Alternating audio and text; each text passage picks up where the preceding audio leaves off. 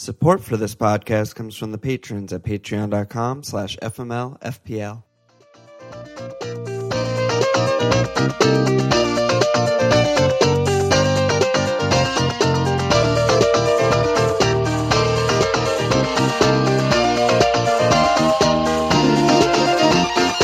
Oh, fucking K! Welcome to FMLFPL on! This one.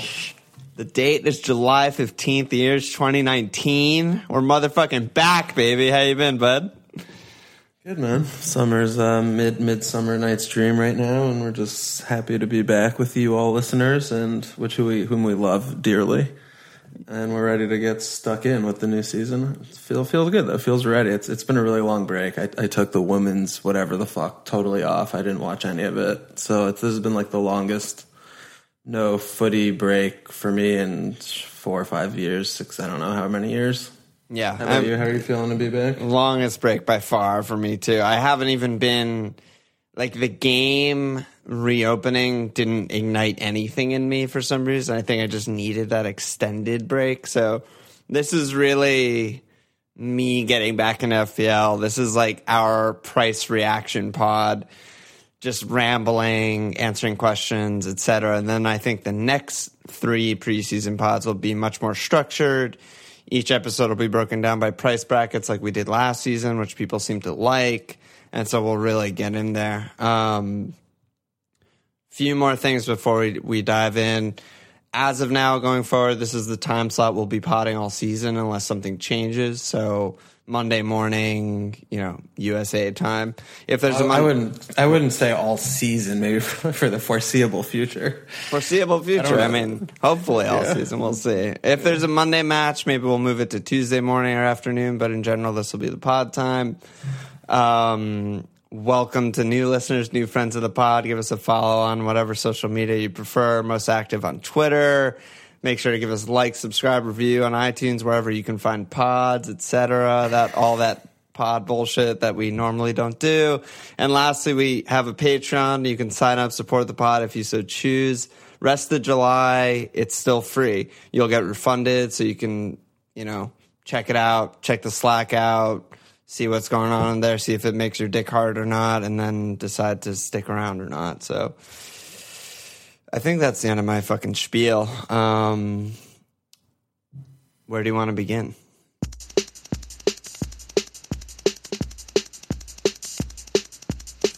I don't know. I mean, I've clearly much more degenerate than you are. I was like in Germany looking at player prices in Slack, and you're just like sitting on your finger up your ass, like not participating. Yes. So you're fresher eyes than I am, I suppose. So maybe what's like fucking you up, or what are you liking so far? Okay, so there's a few things that I like sort of wrote down as I was, and I'm not exaggerating, like I had not looked at FPL basically for more than like 1 hour before yesterday. And yesterday I was like, okay, it's time. Pod's back. I need to get in there, see what's up, see what's been happening. So I'm sure there's shit that I don't know, and I don't really have my fingers on the pulse. But the things, one of the things that stood out to me, and we can start with Spurs because I know you love talking about Spurs, is just my favorite team, Ndombele. I just looked at balls. Yeah, that signing just feels extremely significant and good to me, especially because all of the Spurs defenders are 5'5", as opposed to all of them being 6 last year, and usually them being pretty expensive, and even Lloris being 5'5", cheaper than the now 6'0" keepers. So I don't know. He definitely stood out to me. Like, what's his effect going to be on the defense? What's his effect going to be on the attack? I was like looking back to see like what were Chelsea's numbers the season before Conte, and then when they got Conte, what were Everton's number before Idrissa Gana Gueye, and then after they got Gueye. Like, it's far from an exact science. I mean, they have a good DM finally. They don't have. I mean, he's still probably going to play Dyer as much as possible, but. Dyer and Winks played a lot last season. Yeah, and I feel like that'll continue because that's how he rolls. But I think, there's two different questions: is how's he going to affect the defense and how's he going to affect the attack? So in defense, the main issues for me is we still have, right, like two fullbacks kind of. I mean, I think KWP will probably play a little bit, and REA as well as Trips doesn't look like he's going anywhere as of right now. Then you have Rose, and Davis apparently was like playing with an injury all season last year. He had some off-season surgery hernia, or something like right. this. So, and then like Toby's been somehow horrible, and Davinson's actual horrible, red card shot every game, and so it leaves you kind of just with like Vert as a nailed-on option, who at 5'5" is reasonable value, but it just makes it Lloris more attractive to me at 5'5". Like he gets actual saves, and Spurs are clearly the third best team in the division, so I think Lloris would be like my favorite pick back there if you're going into game week 1 with it, if you expect their defense to improve. But attack-wise, yeah, I mean, it's the kind of thing that, good teams like United go into these off-seasons the past few years and sign like 5 players, and they just are in complete upheaval and turmoil. And, Spurs like add one piece. And so adapting and fitting one piece into the existing structure shouldn't be like the first 2 or 3 months, like getting used to the new team. I feel like it'll be maybe a bit quicker. So I think we really just need preseason and games, though, to see how they line up, which makes me more tentative to put any of the Spurs assets in my Game Week 1 team attack-wise. They're not really priced well. Lukasz only has 2 games before Swanee Boy's back from his suspension. I mean, 9.5 could be good for Son, but we don't know. I mean, Eriksson at 9 isn't too exciting. We don't know where Ollie's playing, if he's going to still be having to play DM, if he's going to try and jam all these guys up forward. And then it leaves Kane. I mean, Kane's been very polarizing. I'm in the FPL community. I've been seeing, people are kind of like blindly looking at, 11 is priced too well, like he's going to be value. And then others are just kind of like, why would I want him for 11? Like I'm not going to captain him really if, you have Salah, and, he was playing kind of deeper last season. So, I still haven't really made up my mind on the Kane debate, but I get both sides of the argument. And I mean, Spurs is one of the main teams where I just really want to see formation and setup. So that's kind of where I'm at with Spurs. Yeah, that makes sense. I mean, I feel like the formation will, roughly be the same old like 4-2-3-1, 4-3-3 sort of thing that he runs out. But where everyone lines up, especially Ollie, like you mentioned, is kind of up in the air. Weren't there rumors that Trips was going to go too? I don't know. He was supposed to go to Inter, but I mean, the transfer market's been really strange. I mean, it's July 15th, and everyone's pretty much just now in pretty much their preseason game schedules kicking off. And we really haven't seen a ton of stuff going on. So, I mean, the next 2-3 weeks is when, that's all there is until the season starts. So we'll see if there's movement. But the rumors, from what I've been seeing, have really died down on Trips. Interesting. Okay. Yeah. I think, but you're saying, like, as you get 4-2-3-1, but like Kane's positioning last year was very bad. I mean, he was just not the most farthest forward player, not really, in any game for the last, for the whole year almost or whatever. And, he's always seemingly a little bit like slower, who knows, whatever that is, eye test or whatever, but he's never been the paciest player. But if he is actually going to be thrust back up there because Dembele is more like Dembele and he's able to kind of like shore the midfield up, and then Kane doesn't have to drop back deep if they don't need the extra man there. I mean, that would be attractive. Like if Kane's back like 2 seasons ago or 3 seasons ago, and he was actually the most playing actual striker and not like a hybrid striker midfield role, which is what he was kind of doing last year, then, that would be something significant. Yeah. So that's that. I mean, with Kane, it's just, there's also the August shit. Like, it seems like everyone forgot that, but, it wasn't just like, oh, it was 1 or 2 seasons. He starts slow every year for his whole career since he's been in the first team, I think. Yeah, it seems like that. So yeah, maybe their attack is just a full void for now, is what you're saying. I mean, I don't think Kane's in a void right now, and I feel fine about Vert or Lloris. Yeah, I think that's okay. So the other thing too with Spurs, right? Like, we're all looking at the Game Week 1 team, and they're Villa home Game Week 1. So I think that is blinding people to a degree. Like, if that first home game was like at Watford or something, and then they have at City Game Week 2, which is basically a throwaway blank around the board, like, that's not great. Yeah, then you would then everyone would be full of void until Game Week 3. Yeah, so I think it's the other issues of, at the Villa home game. If you're not going to captain Kane in that first game week, because Mo, they're playing Norwich, so, pretty much everyone's doing that. I mean, giving it a couple games to just kind of see what they look like and then maybe going in on game week 3, something like that, I'm not sure. I mean, I think that any of these things are viable to me. Depends on how you're feeling. But, we've kind of also been talking a little bit so before we go somewhere else, but yeah, I mean, like Vert's fine, obviously. Like, again, I think I've had Lloris in my team a little bit, and I think he's really a good option just because he gets saves, and that's a lot more predictable than the clean sheet total. Like Ederson, right, had 20 cleans last year, and he obviously got more points than Lloris, but if they come back down to like 17 or 18. And Lloris goes back up from 12 to like around 15, which is where Spurs usually are, which I think they probably should do.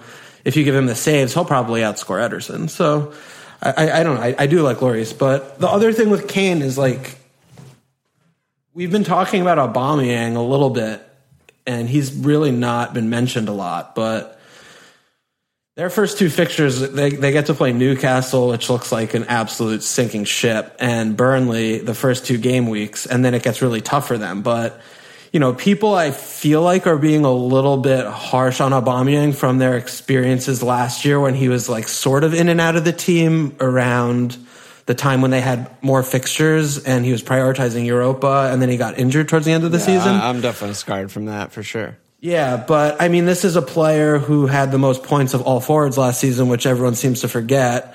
He was sort of profligate in terms of finishing big chances, which, that's kind of been his MO, but he was getting a good, but he still gets a really good volume of them, and he didn't really get a price hike. I mean, he's 11.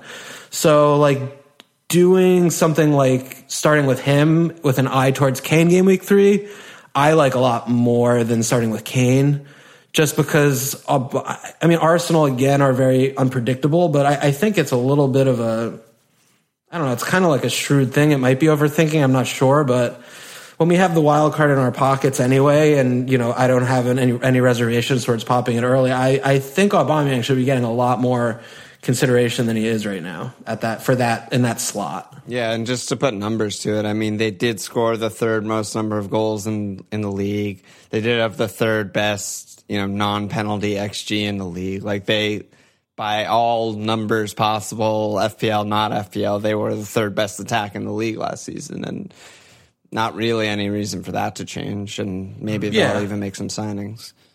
Yeah, and that was the first full season with the manager, so they have that out of the way, and everyone kind of knows what's happening a little bit more. And I mean, you can't really subscribe to the notion that you're worried about his minutes when they have 1 game a week for like a month or whatever. I mean, this is the other thing, right? We need to remember is that players that were rotated last season at the beginning of the season, when there are no other competitions, it's a different conversation. So, you do have those mid-table teams where, maybe the manager's going to put someone in, like one of the second choice players in like game week 3 just to give them a start so they don't get too stale or something. But by and large, there's no rotation in the first, few game weeks. So I think Aubameyang I would rather have him than Kane game week 1. I like that. I like that a lot. Obbs is good, man. He just burned me so hard. Oh my God. Yeah. Maybe I should be. I should be focusing my anger and frustration towards Emery more than Obbs, though. I do like Obbs. Well, it's the other thing, right? I mean, you need to be open to a quick transfer because game week 3, they're at Liverpool, 4 home Spurs, at Watford, and they're obviously a really fucking bad away team, but and then Europa the first League 2 games eventually start. Yeah, exactly. But those first 2 games at Newcastle, I mean, the caveat I just said that they're horrible away, which was true last year and probably will be true this year. Well, it's been true the last 2 years, but Newcastle are just a different kettle of fish. I mean, they look like Huddersfield this year so far. But Steve Bruce, dude, he might come in and save everything. Hubby Steve, he's gonna fucking buy his kid first order of business. Someone on Slack asked, like, who's the first manager to be fired? It was just whoever Newcastle Steve fucking Bruce. hired. Oh yeah, my Steve God, Bruce 100%. Fucking Steve Bruce is not even hired yet. He's already bookies odds for nailed on bookies. Nailed on, no question. But like, you take the at Newcastle home Burnley instead of home Villa at City. I mean, I don't think that's particularly close. Yeah. I don't know. Just a thought. I haven't really seen too many people talking about Aubameyang, and the reason why I've been seeing people dismissing him out of hand, again, just to ram it home, is that his minutes were inconsistent last year. But just remember this: we do get a transfer every week, so that's something to keep in mind. Yeah, I mean, Arsenal, there were like no consistent midfielder. I mean, there were just no FPL viable midfielders all season. There was like a very small window of time when Rambo was a thing, but it was really just Obbs and Laka, and it looks like it's probably going to be the same this year. But also, I wanted to transition to another thing that popped out on my journey yesterday through FPL, and that was just Chelsea are so fucking weird. And I kind of had flashbacks to last season, preseason, when I was looking at this Chelsea team, because my head immediately was like, there's gotta be some value here. Like, there's no expensive players on the entire Chelsea roster, and they're transfer banned, so they're not going to bring in anyone. But at the same time, I remember saying that last season and being like, one of Pedro or Willian are going to like be extremely good value because they were like 6'5" or 7 or whatever last season, and neither of them were really options. I mean, there was a little run of Pedro. Willian's always inconsistent with his minutes and his play. Like, I don't know, if Giroud starts for them, then yeah, but I don't know why Batshuayi and Abraham aren't in the game yet. I don't know what's going on there. Pulisic is like a complete, like, unproven, unknown. So are they just like a complete stay away, or is there value there? Like, I don't know what to make of Chelsea. Yeah, I mean, game week 1, it's not even, no Chelsea players even remotely close to being on my team. Like, I would have Norwich players on my team before I put a Chelsea player on my team. Like you say, I mean, they have infinity number of midfielders. It's just so many. Plus, 2 of their best ones are injured, who are going to come back and upset the apple cart. Yeah, I mean, you mentioned Bats and Tamala with G up top. You know, from what I've read, Lamps like did rotate a little bit. So we just need info, complete info. I can't believe Lamps is their manager. What the hell? Yeah, Fat Frank in, baby. Fat Frankie boy. Jose. So we just need information. We don't know who's playing. We don't know if any of these little boys are going to be good or not. So the prices are obviously ridiculous. Like, we've never had a year when you look at a team like Chelsea and no one's over like 7.5. Yeah, it's absurd. Yeah, but we just, I mean, maybe Hudson-Odoi is that player, like he's 6, but he's also just a small child. So the one thing I can tell you is Willian never going to be in my team this year. I don't give a fuck what he does. I despise him, and I think he's diabolical. But I mean, I've seen people talking about him. He scores between like 100 and 130, whether he gets 2,700 minutes or 1,500 minutes. So he's consistently bad. An option, really. But people love him still. I don't know. It made that because it's a Jamie Foxx lookalike. Everyone thinks about, like, you know, angry bosses and shit. I don't know. And Pedro also is another player that I actually do like, but he's just, I don't know. He's just not gonna. I mean, if there was a player called like Pedrian, and it was like 8 million, that would be the first name of my team. Or legs attached to Pedro. Yeah. Or Willadro. Like, give me a combo session with the hair and the Spanish, like, white teeth, good looks. You have a player there. If there's some like mad scientist out there who could do a little morph job, but as it is right now, it's just a bunch of fucks and it's a mess. So I don't know what the fuck formation Pulisic is gonna do. Like, Pulisic has all the skills, and you know, you watch him in some games, it's like, oh wow, he's fucking amazing. But again, he's a fucking small child, and it's not. He has never had a season where he's put up good like numbers for FPL like anywhere. That's so what I was like, about why? to say. Like, he plays a lot of minutes over the years for Dortmund. He never scored more than 4 goals. You know, like he's not like the type of guy where you're like, oh my God, he's going to come in and start putting up FPL returns. That's just like unrealistic. So no, I mean, it's going to be a very much a transitional year for them. I don't think there's a lot of expectation there. I mean, top 6 is surely within what they should do based on, you know, the dearth of quality in the division. But in terms of FPL game week 1, I think it's just a really like monitor, see who's getting forward, see what's up. I have seen Christensen in some teams because he's 5 million and apparently Rudiger is still hurt or something. I just don't. That's not a place I want to be. Getting a 5 million defender, period. Like it's kind of straddling those two sides.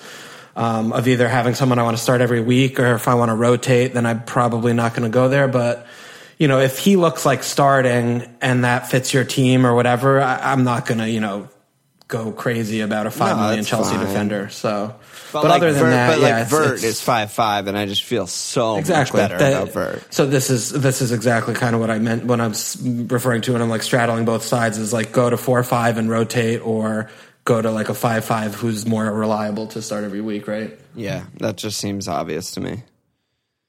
Okay, so that's Chelsea. And you're picking the teams that are like, we have no idea, kind of like we need to settle. And that's kind of why they stuck out, I think, because it was just like, it's just me sitting at a computer. I'm like eating watermelon and I'm just looking at this team and I'm just like, my eyes are unfocusing and I'm like, what is happening here? I can't like figure out what the fuck is going on right now. That's not material for the wank bank. I don't know what is. Yeah, exactly. There you go. Just like shirt some beautiful off, underwear, beautiful watermelon juices, just like slowly dripping off your chin through my chest hair. God, Alon, calm down, Alon. Okay, calm down. Oh my God. Okay. Then just lastly, before I think we go to questions, or if you have anything you want to talk about, is just Leicester. I mean, Ayoze Perez, obviously one of the only notable moves so far all summer. Also, they were really good, especially from a fantasy perspective, once Braj came in at the last 10 matches or whatever that was last season. There's a lot of guys that are interesting, and they're priced pretty favorably considering how they finished the season, I think. Their prospects are good. There's a lot of guys there. It's Leicester feeling pretty good to me right now. Yeah. There's definitely a lot of horses at that stable, right? They have Perez. A lot of guys. They got Tielemans, TLs is back, and Matto, and they're all 7, 6'5", 6'5". So, you know, everyone's kind of jamming a Leicester midfielder in their team because of that perceived value, and there is obviously a lot of value there based on, like you mentioned, the attack with Braj once he got them kind of going in the last, 10-ish games that look very good. I'm just a little bit kind of similar to, maybe Spurs when I was talking about Kane, is just the formation. I just don't know what it's going to look like. And, Tielemans was really outperforming his stats last year, and, he's young, he can improve. That he's really classy, eye test. So, I mean, he might be one of those players who does outperform his stats. Yeah. But the underlying stats, that said, were nothing to write home about it. He's like a defensive midfielder. Yeah, he's like a DM. So 6'5" for a DM, normally you're like, what? And, you have like Millie who's 7, but he gets 10 pens because Zaha's on the team. So that's another conversation. But, usually DMs are not 6'5". So I'm a little bit skeptical of how he'll be able to maintain his statistical output for FPL. I mean, he's obviously a classy player in real life. So I'm a little bit wary on that. And then, Matto, who was the opposite of that, sort of had all the stats in the world, but no returns. And he's the kind of player who I test reminds me kind of like a Bernardo Silva type player where he's not as good. I don't think even as close as good, but kind of like the hockey assist the assister, sort of like he hit a lot of shots blocked. It's just kind of low percentage shots. He kind of shits himself in front of goal a little bit. So I'm like not that excited about Matto either. I mean, he had a good point return last season for just like his first year, 7 and 7's pretty good. And I would be surprised if he doesn't top that, but I don't know his role. He just doesn't excite me that much, especially someone like Maddison and even like Tielemans to an extent. the first 2 fixtures, home Wolves at Chelsea, like I expect their midfielders to be better FPL assets when they have easier fixtures and they have more of the ball and they're not, kind of countering or trying to clog things up in the middle third. And those first 2 games don't really scream that like script to me. They're pretty bad fixtures. Yeah, they're pretty bad in terms of kind of them having possession and the midfielders, really having lengthy involvement in the attack. So, I mean, which comes to Ayoze, we love him. I love him. Yeah, I was really talking like about him too. Yeah, I mean, we talk about him pretty often on this pod. So I'm interested to see if he's going to be playing like wide right or if he's going to be like a support striker, or if he's going to kind of have like a more, I don't know. I just don't know. I don't know if he's going to try and do like the go back to the 2 up diamond top. SAS. And he's exactly. going to play like partnering. So, which all of this leads me back to just Vardy at 9. And I think that's a really good price and there's value there for Vardy because he's fixture proof, which we know that's not a question. He's off the counter when they're playing bad teams. He's got pens. Like he's just always in the box making those runs. And, whoever and wherever all of these really good players are playing behind him or around him can't be like bad for him. It can only, it could be maybe they're more disjointed because they have to fit in different players initially. But, I'd rather take that risk with, the guy on pens who like can hit anyone on the counter than basically a 33% chance of picking the right midfielder. So I'm more leaning towards staying away from the midfield and getting someone like Fraze and monitoring very closely and just jumping on whichever one looks best after the first couple game weeks rather than the other way around. But yeah, I think it has to be said there's a lot of value there. And if I was going to pick one, I would go with Perez. I would go with Ayoze, I think, for sure. Yeah, and that's the type of thing, Perez, that I think we will actually learn a lot through the preseason matches. We'll kind of know where he's playing, what kind of role he's playing, if he's scoring goals, assisting goals, etc. We'll kind of get a read of that, I think, in preseason. But yeah, I mean, I think overall, I mostly agree with you. I mean, we mentioned the first 2 fixtures, home Wolves, at Chelsea, bad fixtures. 3 and 4 are good. At Sheffield, home Bournemouth, really good. And then 5, 6, again, it's away United, home Spurs. They have Liverpool in 8. Like, you could make the case to me that, like, we're not going to really want a Leicester player until game week 9.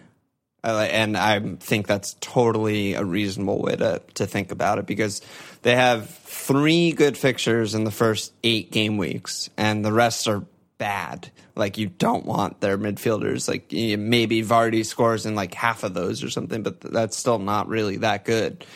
So that's kind of where I'm at with Leicester. I just think the fixtures are very bad.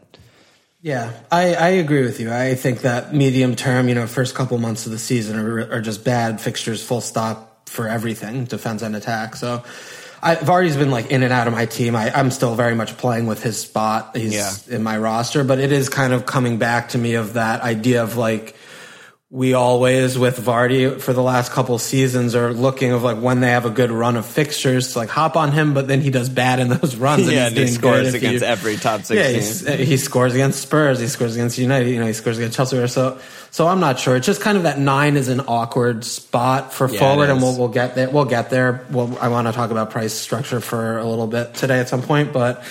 Yeah, it's just a little bit of a strange one. There's no kind of straight swap. I mean, if you're going to go big downgrade, you free up a lot. It's kind of a little awkward, and going up to the 11 million spot is tough. So, yeah, I'm not sure. Vardy, preseason will help a lot, I think. Yeah, I agree. From my end, that's pretty much all that I like. That really, stood out to me, but we have a million questions and all that stuff. But is there something that you want to talk about, price structure? Yeah, whatever? I mean, I do. I think I want to talk about some more like strategic things than like specific players and teams and blah blah blah. Because so one thing is the prices this season are unlike any other year I've played FPL.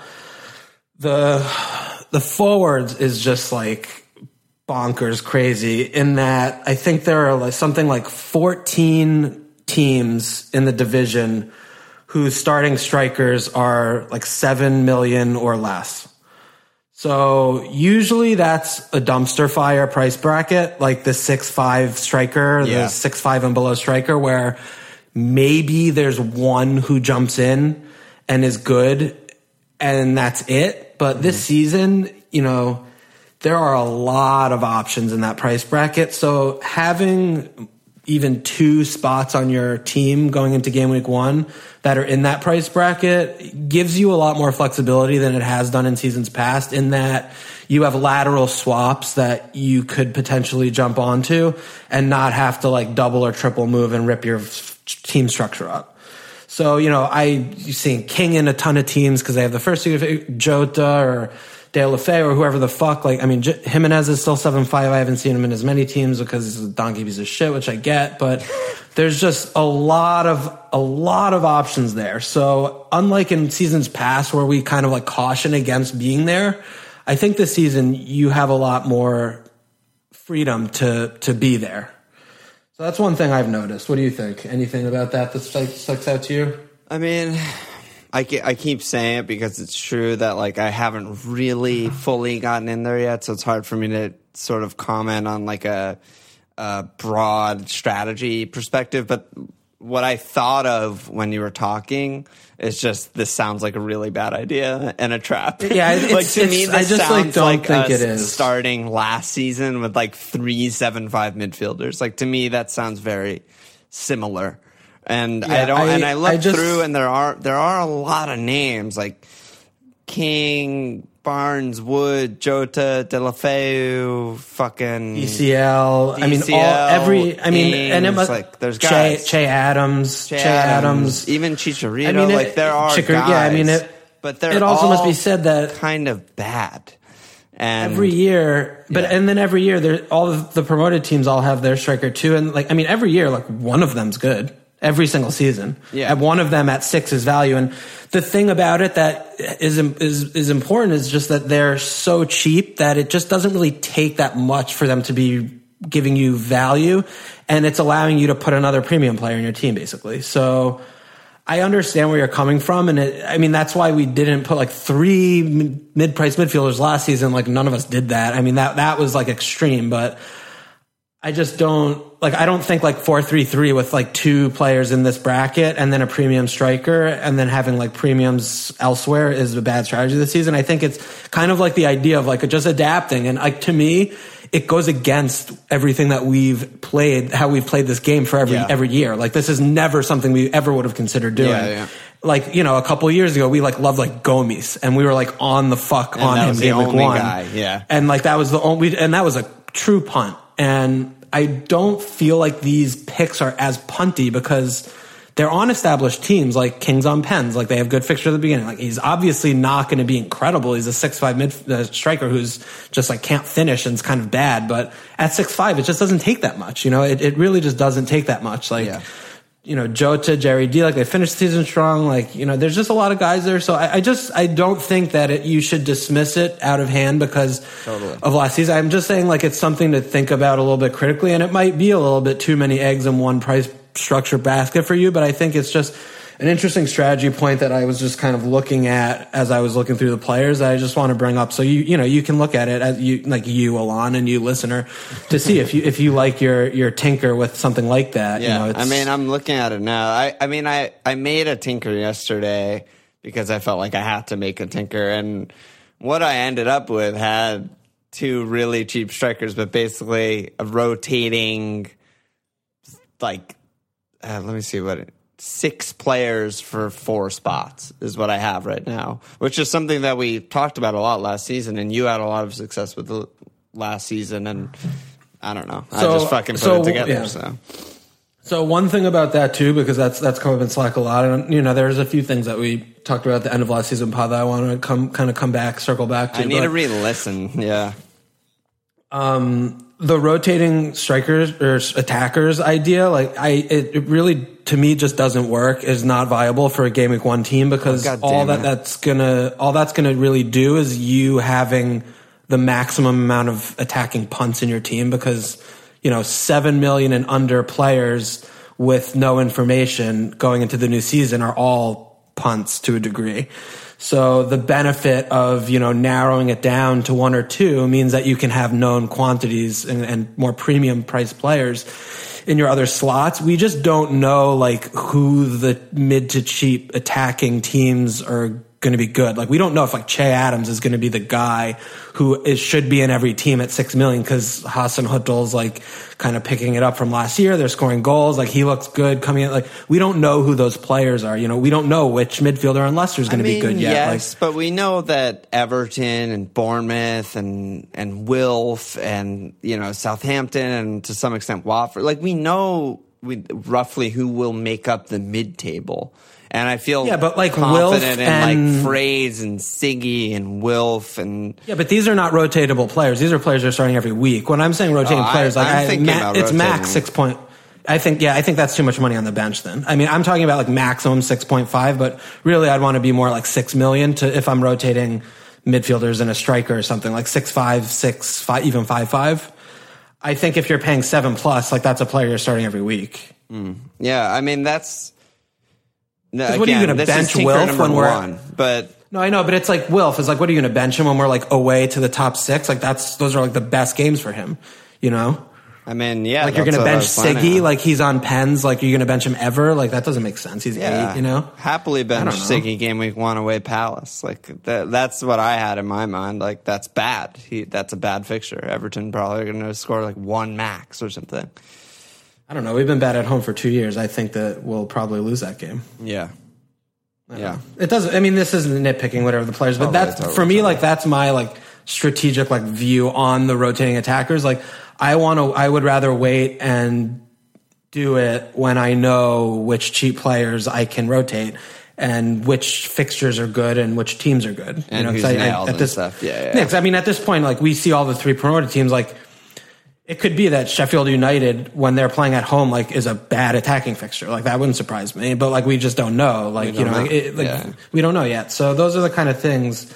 It could be that fucking Sharp is fucking the best thing of life, and at 6 million, it's a joke. Sharp at home, and he's captain, capping every week. Yeah, and that's the player. That's the kind of thing. I need the info. Yeah. So rotating bad early doors. I think so. You're making sense to me, but it's what I put together, so whatever. All right. No, yeah, you're fine. Anything else, or should I just start on questions?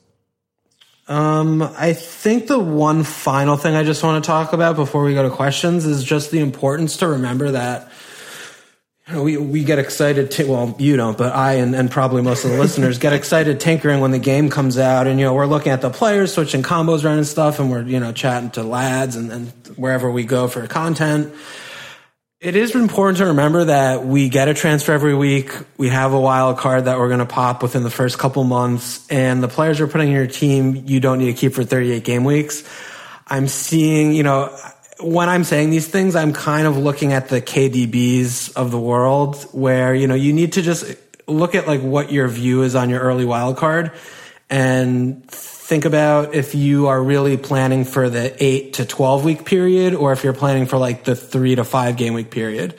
Because, those tick along type players, you aren't going to really catch lightning in a bottle with them like you would with a player like maybe Richarlison, who's a hot and cold, could get a lot of points in a few games type of player versus Siggy, who will probably outscore him throughout the course of the season, but it's going to be on more of a slow drip kind of a thing. So if you are playing for using that early wild card, just don't be too afraid to take maybe 1 or 2 more risks to try and catch some of that. It would be my thing.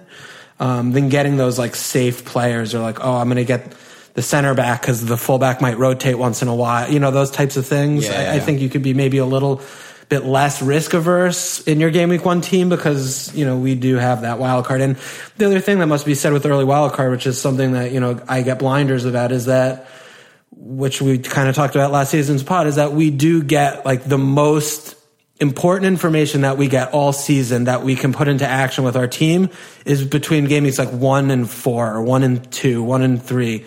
When we have all of these new teams, we have a lot of new managers, we're getting our first look at all the new players, evaluating who's looking good, who's looking like value, what teams look good, it's how teams are setting up, etc.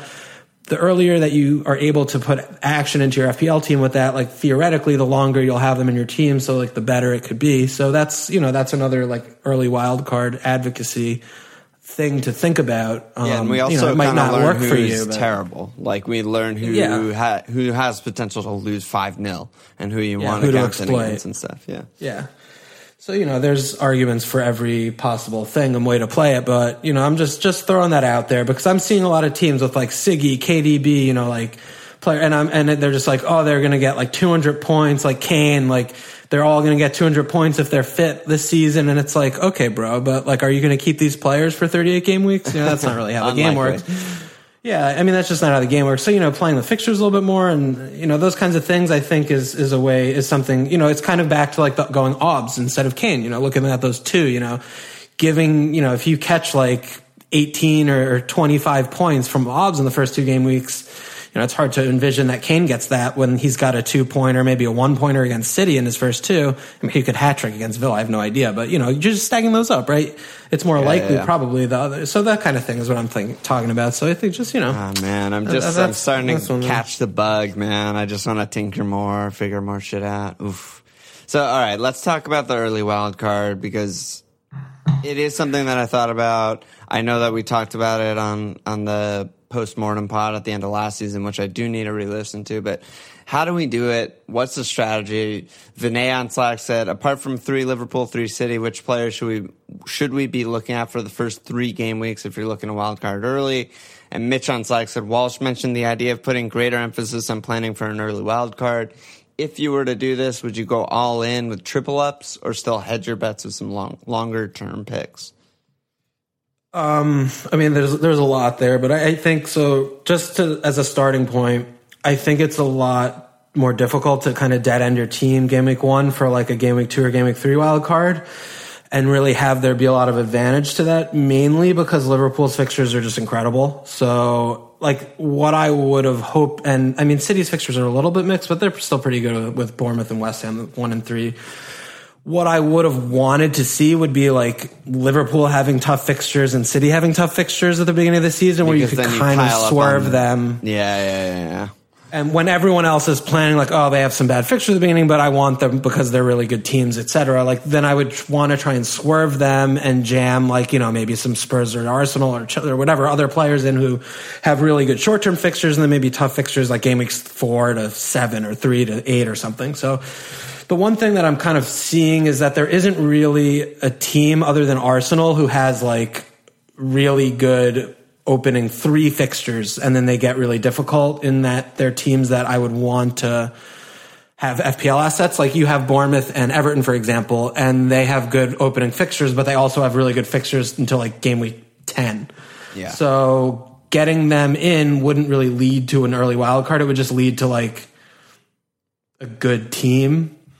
So I just don't see, and early wild card, I'm thinking really by like game week 4 when I say early wild card. Past that, I think it's just like regular. Because if we're talking about like game week 2, then I think Spurs would be a major candidate, right? Just home Villa, and then they have away City, so you want to get rid of all of them. But yeah. But the other thing that is ridiculous. Like, are you going to wild card game week 2? Like, I don't know. Yeah, I just don't understand the early wild card because neither of us have ever even like really thought about it or tried it or Yeah, I mean, I think it would probably be like game week 3 maybe you would look at it. But, yeah.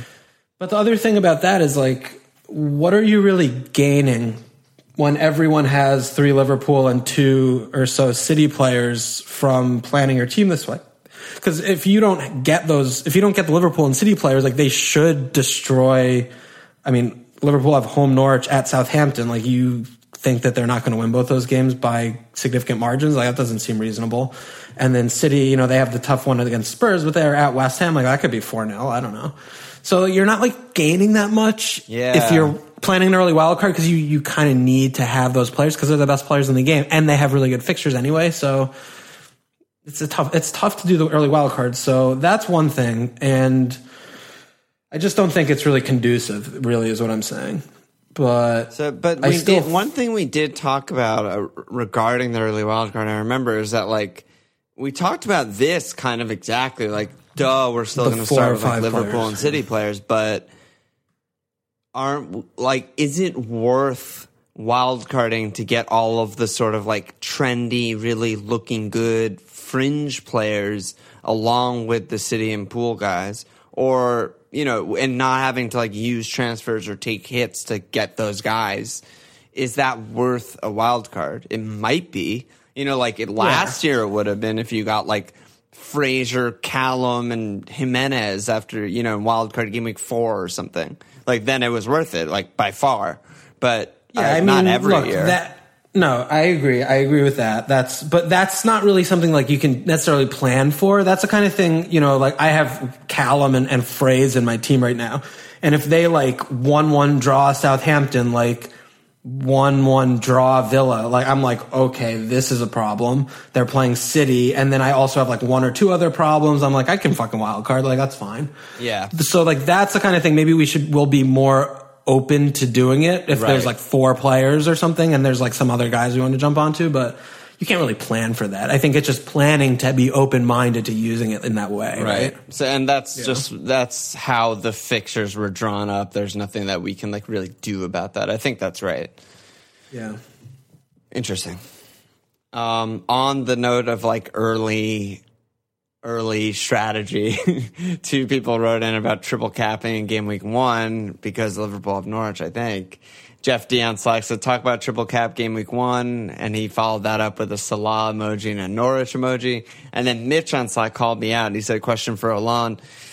On the season review pod, you said if Liverpool or City are home Norwich in game week 1, I'm fucking using triple captain in game week 1. Do you stand by this statement? So I guess I fucking have to. Like, I don't know what else to say about that. I don't really value the chips that much, and that is a very good fixture, so maybe I'll just do it. Yeah, I don't know. As of right now, I don't have any Liverpool attackers, so that would make it a little bit more difficult, but I might have to just do it. I don't know. Yeah, I mean, triple captain is just such a ridiculously low value chip to me. It's like, I was just talking to someone on Slack about the triple cap. Like I don't know. I really genuinely don't understand like what the psychology is behind the triple cap or bench boost chips. Why we think about them throughout the whole season as like this silver bullet. When if you think about the triple captain chip and it's giving you like, I mean, best case maybe like 14 or 15 points. You know, worst case 4 or 5, 6 points. Spending time to do research on your 6.5 million striker and picking player A instead of player B, if you get that one right, is worth like 5 triple captain chips. Oh, so yeah, easy. I mean, that's like, just to put it into perspective, is like, it just really doesn't matter that much. So if you want to use the game week 1, I fully endorse that. I think that's fantastic. Good job by you. If you're feeling the balls to the walls and you want to start the season off with a bang, just fucking do it. It just doesn't really matter. It's just not that important. Period. It's just not that important. It just does not have an impact on your overall season really at all. It's just not important. Yeah, and we kind of covered that in the postmortem when I was looking back at like my team, your team, Hive Mind, Derek, and the guy who finished, I think, 9th overall. It was kind of like the captaincy numbers didn't really correlate with how we all finished. The chip numbers didn't really correlate with how we finished, et cetera, et cetera. It was more of the big things, the guys, like you said, like picking the right guy, jumping on the right bandwagon, making the right transfer. Those are the things that make you... That's how you chunk rise. It's not like you're 1 week, you fucking triple. And the other thing that you need to think about with triple captain too is like, everyone uses it. So when you get like an 8-pointer off triple captain, you're not getting 8 points against the field. You're getting like 4 because everyone's getting 4 points when they're using it on the double game weeker, right? Like from minutes played, basically. So like it's even like less value than you probably think it is, or you're getting less than you think you are because everyone else uses it. So if you get 20 from your triple captain, like obviously that's good, but you're not getting plus 20 on the field. Like you're getting more probably like plus 10 or 13 or something. Like, you know, it's just like, fuck off. Fucking triple captain's such a disaster chip. It's just such a pain in the ass. So annoying. Chips are so annoying. Chips are just so bad. I don't understand why they add this fucking bullshit to make more like variants, dumb shit in the game. It's just so dumb. Yeah. Hate it. All right. Let's go questions big time now. Peter238 on Slack. Most important question: are you going to listen to your lessons learned podcast from last year and actually apply the lessons that you learned? Yeah, I mean, we have this kind of running narrative that we don't like listen to ourselves or don't listen to lessons learned. But I mean, it's true to a degree, but it's also false to a degree. Like I had like Erickson in my team game week 1 last year, and that was something premium, like I was premium keepers and stuff. Yeah, and premium keepers. So I mean, like right now I have 4 premium. I mean, I was saying like defense is where the value was, and I want to go in. So like I haven't shifted my back 4 away from triple Liverpool defense and Dean for 2 weeks. I haven't touched it. So, I mean, goalkeeper I'm still on the fence about, but I still maintain that, that's where the value is. So, I mean, I'm gonna follow that. Premium goalkeeper is very much up in the air. I'm not sure about that one, but yeah. No, I'm gonna fucking try. I will listen. Like I plan on listening for sure and trying. Yeah. And we're both always trying to improve as much as we fuck around and are like, whatever, entertaining more than we are maybe, serious like the other boring ass pods. Like we still want to do better and want to improve and like want to learn from, past seasons and shit. So. Yeah, I mean, one thing I am definitely not going to listen to is when I was kind of going off about not getting players who had significant price hikes because the Bournemouth fixtures 1-2 are just like, fuck me, And I mean, Fraze at 7.5 and Column at 8. I mean, they've been in my team for a while as well. It's just kind of trying to spike those first 2, seeing how they look, and then potentially, maybe even double swapping them out because I don't really think that their fixtures after game week 3 are good from an attacking standpoint. Like, I think at Leicester's pretty bad. I think home Everton's pretty bad. So, even though that game actually, for some reason, Everton and Bournemouth when they play is usually a little mental kind of a game. But yeah, home against not top 6, I still back Bournemouth to like score some goals. Yeah, well, I mean, I think Everton could be, yeah, that's fine. But anyway, if I'm looking at after the game week 2, we're going to have to talk about Bournemouth as the season goes on a lot because it's going to be a difficult one. But like after game week 2, when I'm looking at like home City at Leicester, if they're not like, if they didn't score like 6 goals in the first 2 games, then I would be very nervous about holding those 2 players anyway, is what I'm thinking right now. But yeah. Anyway. Craig on Slack, do you see any immediate 4 million options this year? They didn't put any U3 players in the midfield game for some reason. Yet. I guess they're waiting for like it to advantage the FPL Towers actual teams to add those players to the game. I guess later, but there's obviously no starting 4s that we know of right now. I have Ben Gibson in as my 5th defender just because I'm not going to spend 4 or 5 for my 3rd bench spot. We've gone on record both as thinking that me and Tarkovsky are just garbage players, and I maintain that. So I actually think Ben Gibson is a quality player, and I think he's better than both of those center backs. So, I mean, I haven't had a lot of sample size, but I did watch a fairly decent amount of Burrow games when they had Tony P. Good for Burrow. Yeah, I think he's just really capable, and he will be able to do anything that, I mean, what little Dyche asks of the center backs are just like stand here in the passing lane. I think he can, I think Gibson could do anything that me and Tarkovsky do, and then also be able to not be a complete liability if he does happen to find both his feet outside of his own penalty box. So I have him in, but other than that, I mean, there's just no options. Period. Yeah, I haven't so really maybe seen something. anything. Yeah, maybe something will come in the transfer window, or we'll see an injury and a Formula player emerges. But the other main issue is, other than Gibson, like at 4, and I might be missing 1 or 2 players, but last year was like such a gift with 1B because not only was he starting every week, but he somehow was like one of the best right backs in the league. But Palace were also a team where you could reliably rotate, so he was like an actual starter. Yeah.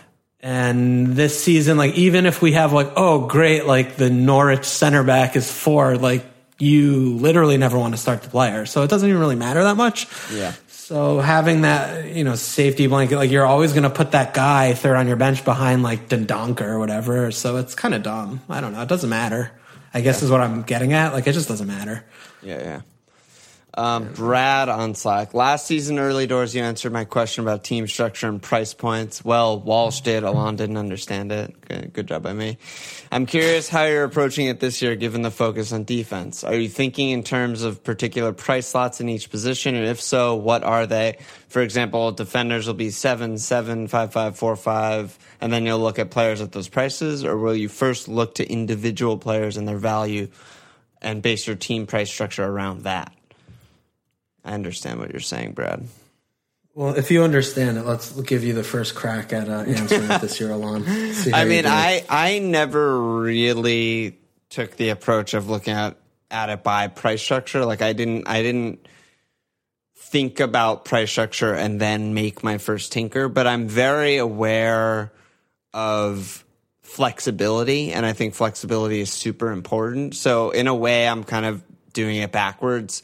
I'm kind of building a rough team, a rough tinker or something, and then thinking about, okay, what if fucking Redmond sucks or whoever, whatever player I have in there, like where can I go? What are the lateral moves? Who do I like in the price bracket around? And also, what price brackets am I omitting from the tinker? What players are going to be 2 transfers to get to instead of 1, which is bad. I mean, you only get 38 for your transfers, so having to use 2 to get somewhere is usually a hit, and hits are bad. So, yeah, I'm definitely aware of it. Yeah. Yeah, I don't have much to add. The only thing I've just noticed this year that is very unique is that I'm seeing a lot of one striker teams. Even with like King, like just like one cheap striker, and then they have like Mo and Sterling and like KDB and whatever. It's like a 4-5-1 or something, or 5 whatever.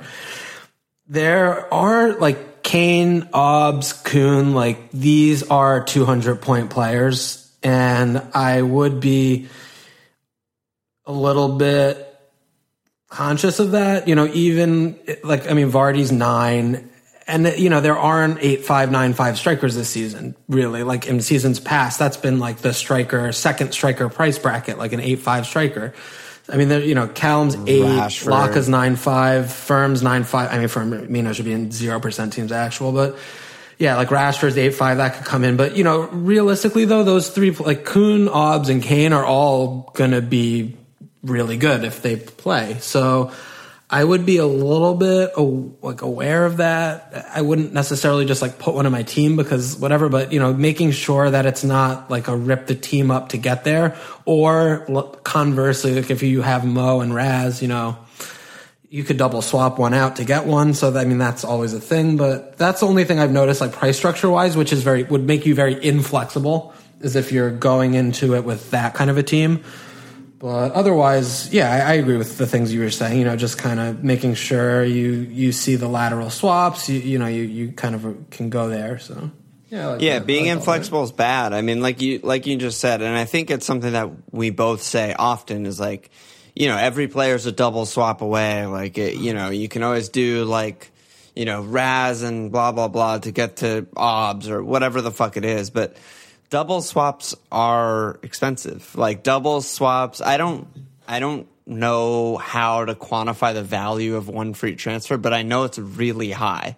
And we only get 38, and it's our most precious resource that we have for, like, you know, changing our team, making significant, you know, rises, gains, jumping on bandwagons, etc.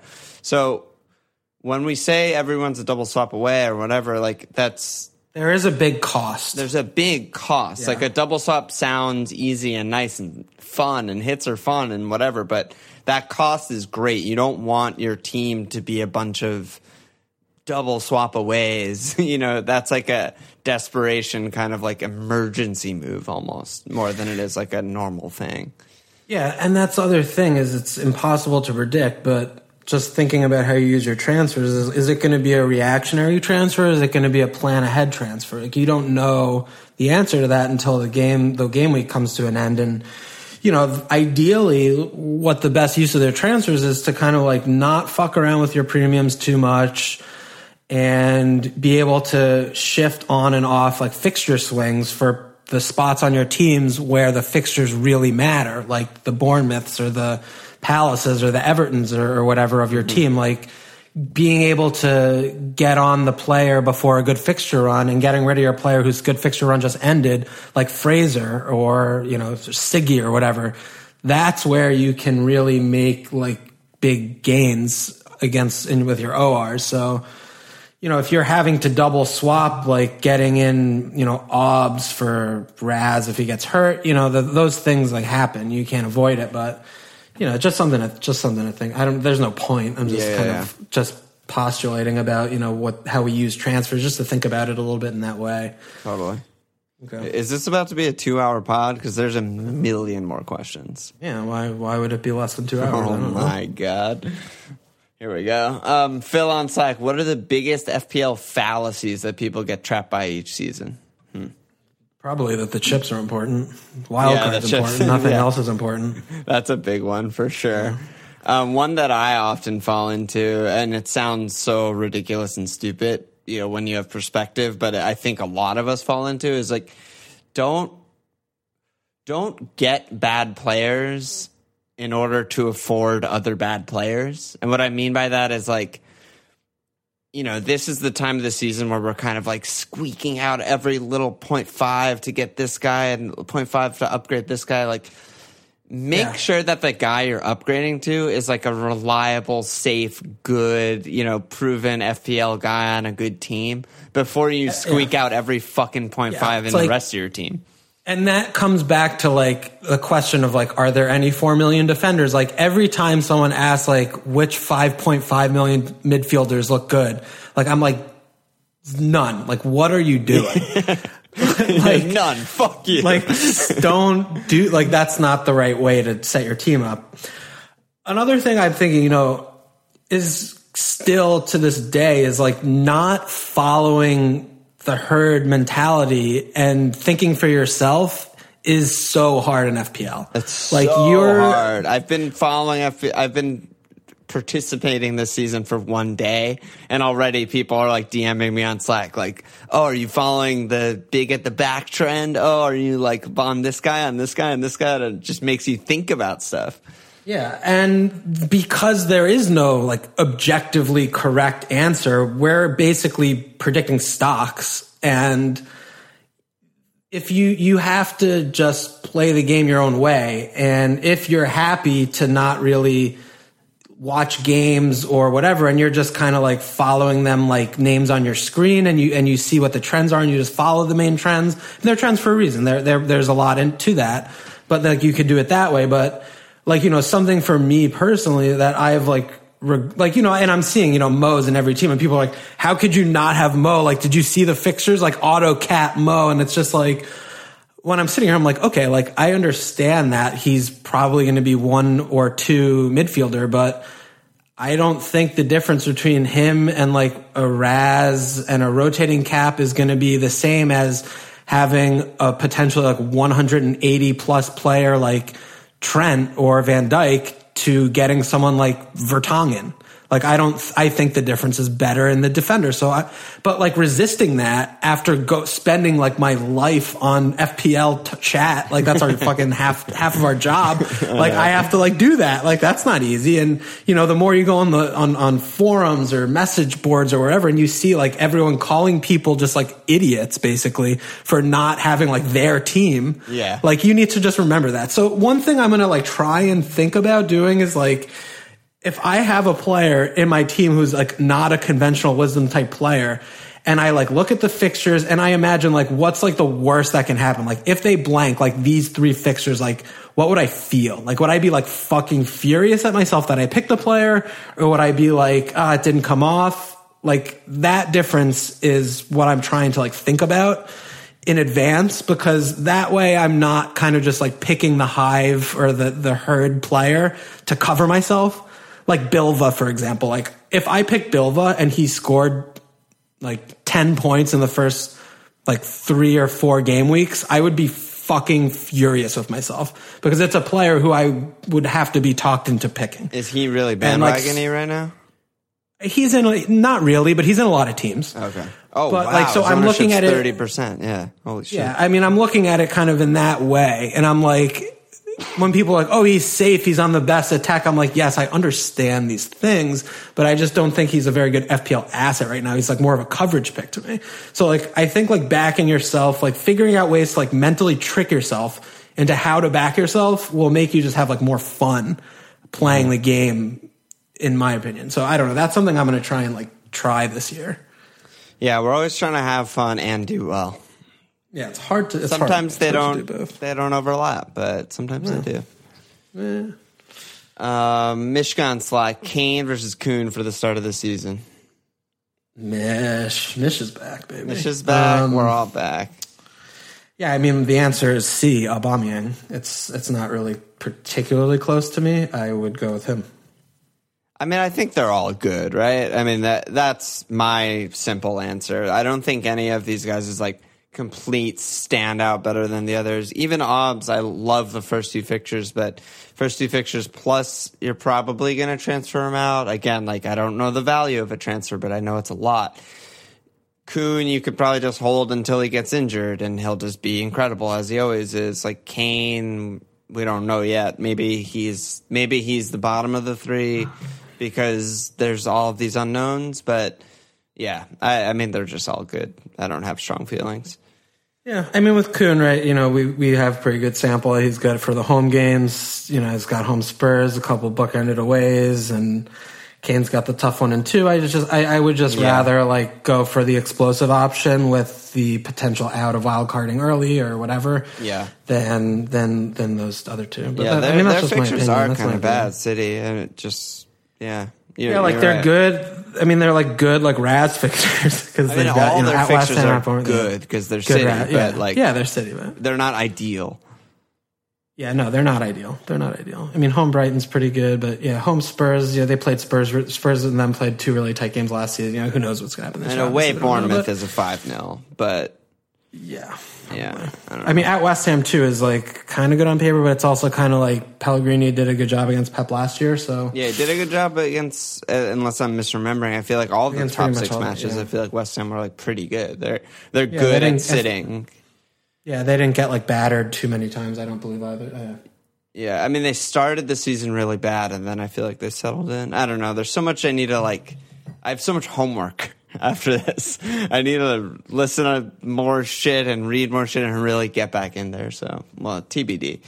Ray on Slack. Ray, is Laporte worth 0.5 more than Walker game week 1? I mean, again, I think it depends on like when you're going to pop the wild card. I don't really imagine a world where Walker gets more points than Laporte. He's just like really not overlapping enough. And creating enough chances to get there. And, Laporte had, 6 returns last season, which was a lot, but he's fucking good in the box. So I think he could probably do something similar. But if you're gonna, you're gonna use your wild card before like game week 7 or 8. And, I would rather have Laporte. I mean, he's 0.5 more for a reason, but if that's a 0.5 that gets you a little bump elsewhere, I have no problem with that. Yeah, I basically agree. I mean, there's not that much else to say. I feel like Kyle Walker's been declining rapidly in front of our eyes. I mean, I feel like he was really bad last season, and I agree. It makes sense when you're a player that's only strength or main strength, but whatever is speed, pace. Pace, and he's like approaching 30 and has a lot of miles on his legs, and it makes a lot of sense. So, yeah, Laporte's fantastic. I don't know. But that's the thing. Like, if it's you're gonna still be able to use transfers and shit. So if you just want to have that like defensive share in City, I could see that. And then your team value is a little higher than it's totally. And then like putting Laporte in before they're about to like have all the fixtures, and Laporte's going to be the only absolute nailed center back in the team, or defender in the team besides Ederson. That's like I would rather do that. Have him from like game week 10 for what I mean? Yeah. Anyway. Anyway, the blob on Slack. I like seeing new guys in the question channel too, because I haven't really been hanging out in Slack. It's good. There's some new guys in there. The blob on Slack. How many Liverpool defenders is optimal? I mean 2 or 3. It's not really. I was about to say like less than 2 is psycho, right? I just don't think that Mo and Mane like makes any sense. It just doesn't make sense to me. I just don't see where there's value there. I mean, having one of them, if you want to be captaining the player, is one thing, but having both, I mean, this Liverpool team, I guess, I mean, we're not going to get like too into, I think, like specific teams at this point with questions, but Liverpool were not really like high pressing and going for 4 or 5 goals last season. Like Klopp was conserving the team, and once they got 1 or 2 up, they just kind of coasted and cruise controlled for the game. And I don't see why that would change. So I just don't see value in spending 22 million on 2 attackers when you're only capping especially one. Mane is still at AFCON, right? Like, yeah, who knows? The Senegal's got the final against Algeria coming up. We're recording this on Monday. I don't know when that is, but you know, they kept 20 clean sheets last season, which they conceded 22 goals and kept 20 clean sheets. I mean, underlying defensive statistics, like I don't know really how to make anything of that, but I don't really understand why they would regress. They were playing with like a child right back, a rotating second center back, and Robbo, VVD, and Alisson. Alisson's first year in the league. Fabinho's first year. Like, they should, like, Chelsea are worse, Spurs are whatever, Spurs are fine. Arsenal or who knows, like, I mean, the rest of the division isn't like, wow, everyone's so much better this year. Like, they should, I expect, keep plus or minus, like, within 2 of that clean sheet total. Not to mention, you know, double-digit assists from Trent and Robbo, who are basically playing out of position. I mean, Van Dijk could score fucking 8 goals. I wouldn't be surprised. Like, would that surprise you if he scored 8 goals this year? No, I mean, it was a weird thing.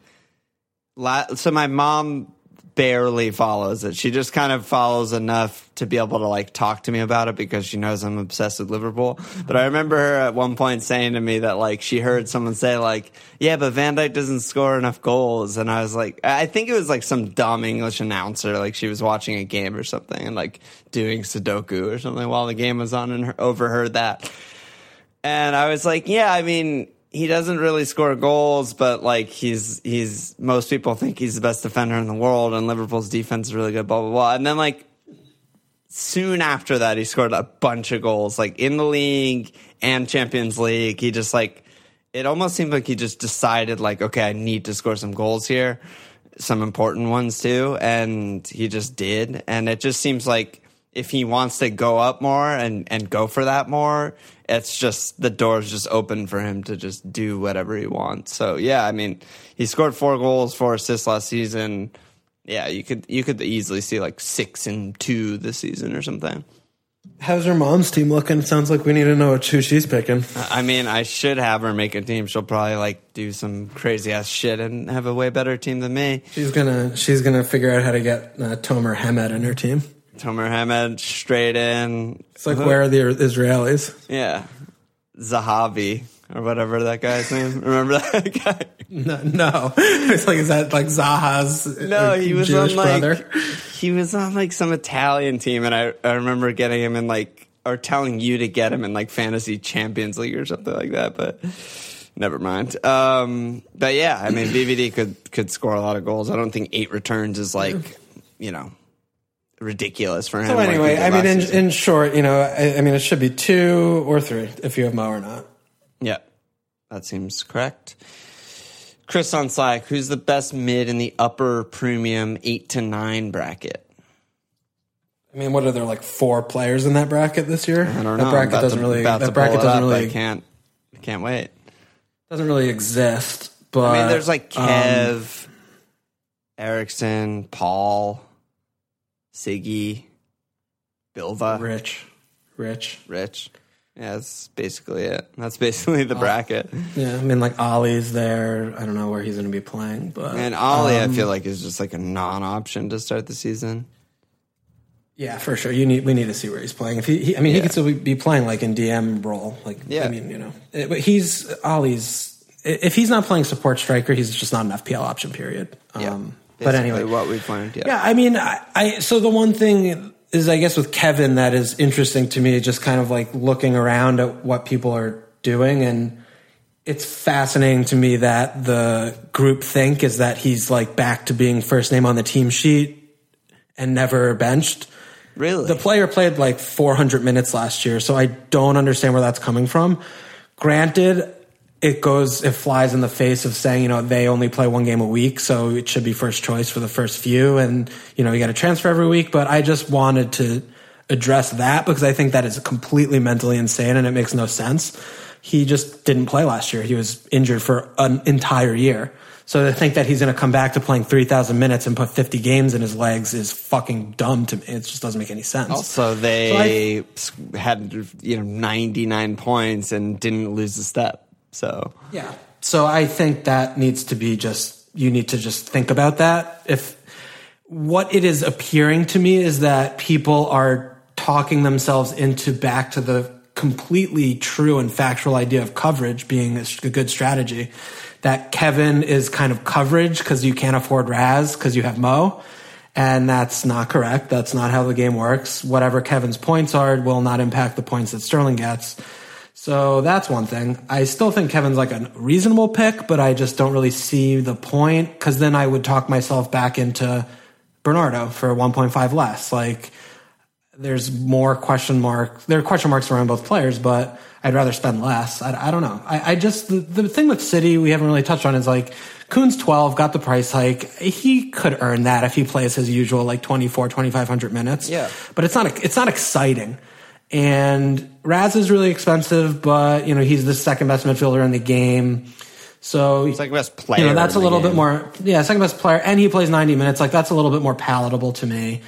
But then when you look at the other attackers, like Sané's 9-5 rotates. I think he's going to be rotating a lot in central midfield with Kevin and with Foden's probably going to get some time. David Silva's still there. Like they have just a lot of players. They got the new boys. I mean, more maybe for Fernandinho, but like Gundo, like he plays some weird ass fucking teams. And Bilva's 8. Like we're assuming that Bilva's going to be playing every minute. It's just Pep roulette, period. So yeah, I'm seeing a lot of City picks to me feeling like their coverage, and which is why I haven't really had more than one City attacker on my team.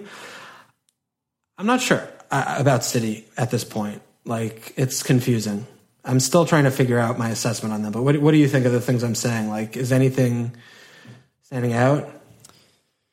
I mean, yeah. I mean, regarding City, I feel similarly. I feel like Aguero and Raz are the only two attackers that I feel good and confident about owning, and then at the back, it's basically like Ederson, Laporte, and Walker are the only defenders that I would consider owning and feel good about. And I mean, I agree. I mean, we really at this point don't know what the first 11 is going to be because we don't know if he prefers Bilva on the wing or Bilva in central midfield. We don't know if Kev is taking David's spot or there's going to be rotation. We don't know if Rodrigo is just a Fernandinho backup or if there's going to be, sometimes playing two DMs or something like that. We don't know Mahrez's role, Foden's role, like Gundo's role. I mean, I basically totally agree. I think all of those guys that I just mentioned are just all very high rotation risks. And, Kev obviously has the upside of 20 assists in a dream world, but it's pretty hard to believe, like you said, that he's just going to play 3,000 minutes, right after missing an entire season and like breaking all of his knees. And Sané has huge upside too, but we know that his minutes are going to be very inconsistent and he'll be dropped for stretches of time. So, yeah, I like just getting one or both of Raz and Kuhn and not really starting the season with any of the risky guys.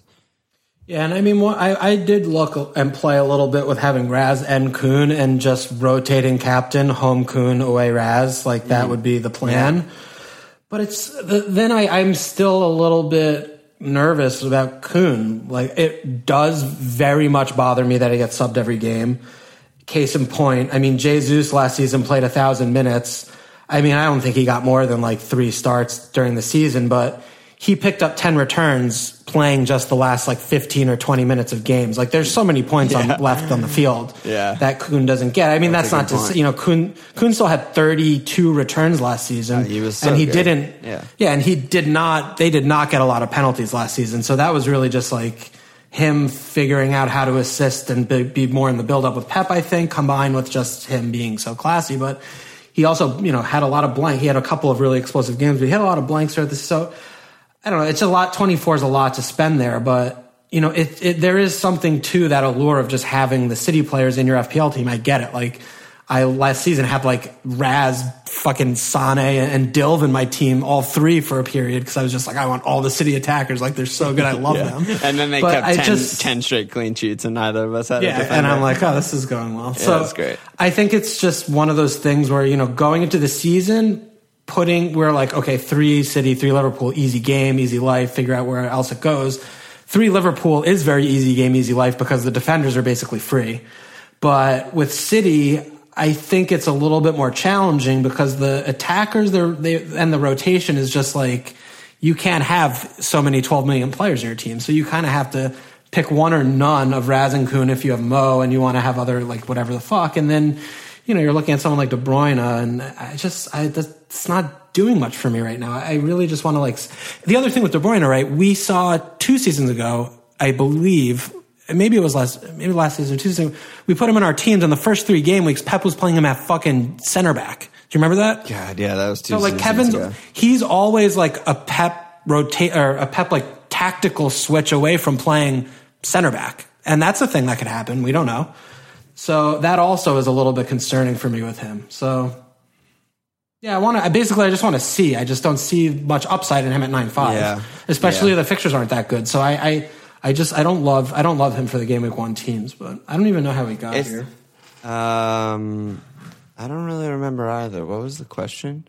Oh, like the 8 to 9 million. 8 to 9 bracket. Yeah. So I guess we're out on the City guys. Basically, both kind of just seem too risky.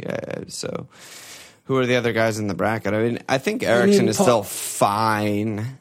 And if he doesn't move, like Siggy, which it looks like, yeah. Yeah, I mean, Eriksen had a quote-unquote down, not quote-unquote, he had a down year last year compared to what he normally does. He finished on 161 after, 199 and 218 the 2 years prior. But he did play 500 less minutes last season than he did in those other 2. So I bet the points per minute were not that far off his norm. He just, played less minutes and got less points. But we did see him off some set pieces and some indirect set pieces and that stuff, and that probably removed some assist potential from him. And Spurs were kind of weird, and it had a really small injured squad, and it was kind of a weird season. But I feel like they have the summer off. They got in Ndombele, that's good. Eriksen's probably good. Yeah, I think Eriksen's like another kind of like medium to long-term pick if that's what you're looking for, just because the other thing with Spurs, like you mentioned last season, they did have the injuries, but they also have like a small, really fucking bad squad. So if he wants to do anything in Champions League, he can't afford to, like City can play Jesus every single group stage and walk the group. Yeah. Spurs can't like not play their best team and get out of group in Champions League because their backups are fucking disgusting.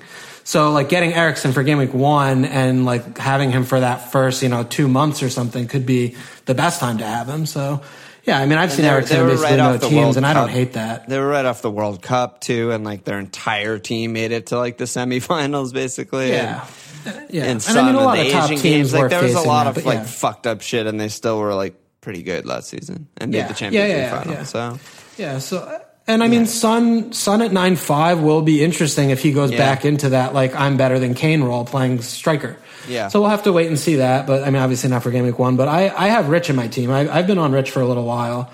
So talk to me about Rich over Siggy. So Siggy hit stride towards the end of last season. That's when he started like toting up some shit when he figured out like DCL kind of as just the hold up player. It gave Siggy a little bit more space and he was able to like, get some points, which is nice. But, Rich starts every season strongly. He did have to play in the summer, but he's still like 21 or 22 or whatever. He's so fucking baby. young. Yeah.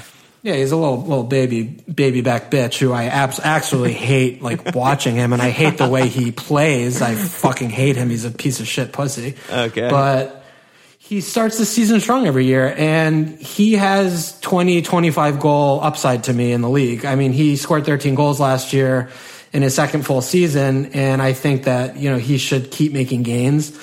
But it's the kind of thing, like, he was having kind of jerked around playing forward last season, which didn't work at all. But, he's a left winger. That's who he is. And, he's a target to some extent and pretty quick reaction in the box. He'll get some dumpster fire goals like that. Not good on BAPS, but it's a kind of thing at $8 million where I'm just kind of looking at it, and they have some good fixtures in the beginning of the season, and I think it's more likely that you spike some points with him than Siggy. I don't expect Richarlison to outscore Siggy, but I also kind of see Siggy's last season of 13 goals, 6 assists as being somewhat of the ceiling for him.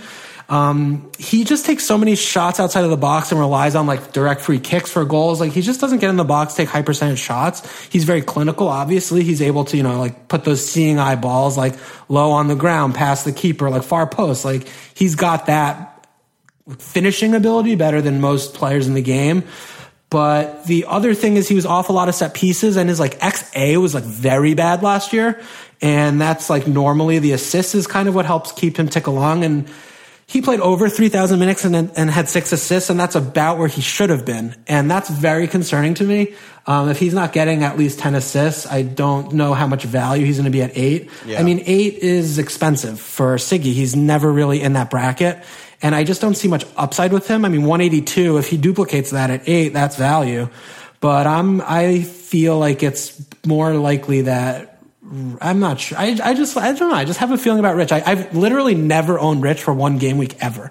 I've never owned him before. Yeah. I remember I was losing my mind when he was on Watford, and I just wouldn't get him because I was being a stubborn prick every week. And then last year I just never had the right time to get him. And I just feel like with their opening fixtures, it's just something I feel like is a better chance of spiking. Like at Palace, home, Watford, at Villa, those are going to be games where I feel like he could put in 3 or 4 goals, and I wouldn't be surprised. So yeah, he is still the talisman. He is still the quote unquote star forward, that they have. But yeah, I don't know. I haven't put personally too much thought in it because they're the same price. So I just put Siggy in and was like, I'll figure it out later. But I kind of agree with what you're saying. I mean, I do think his ceiling is probably around that 13 goal mark. That's the most he's ever scored in the league.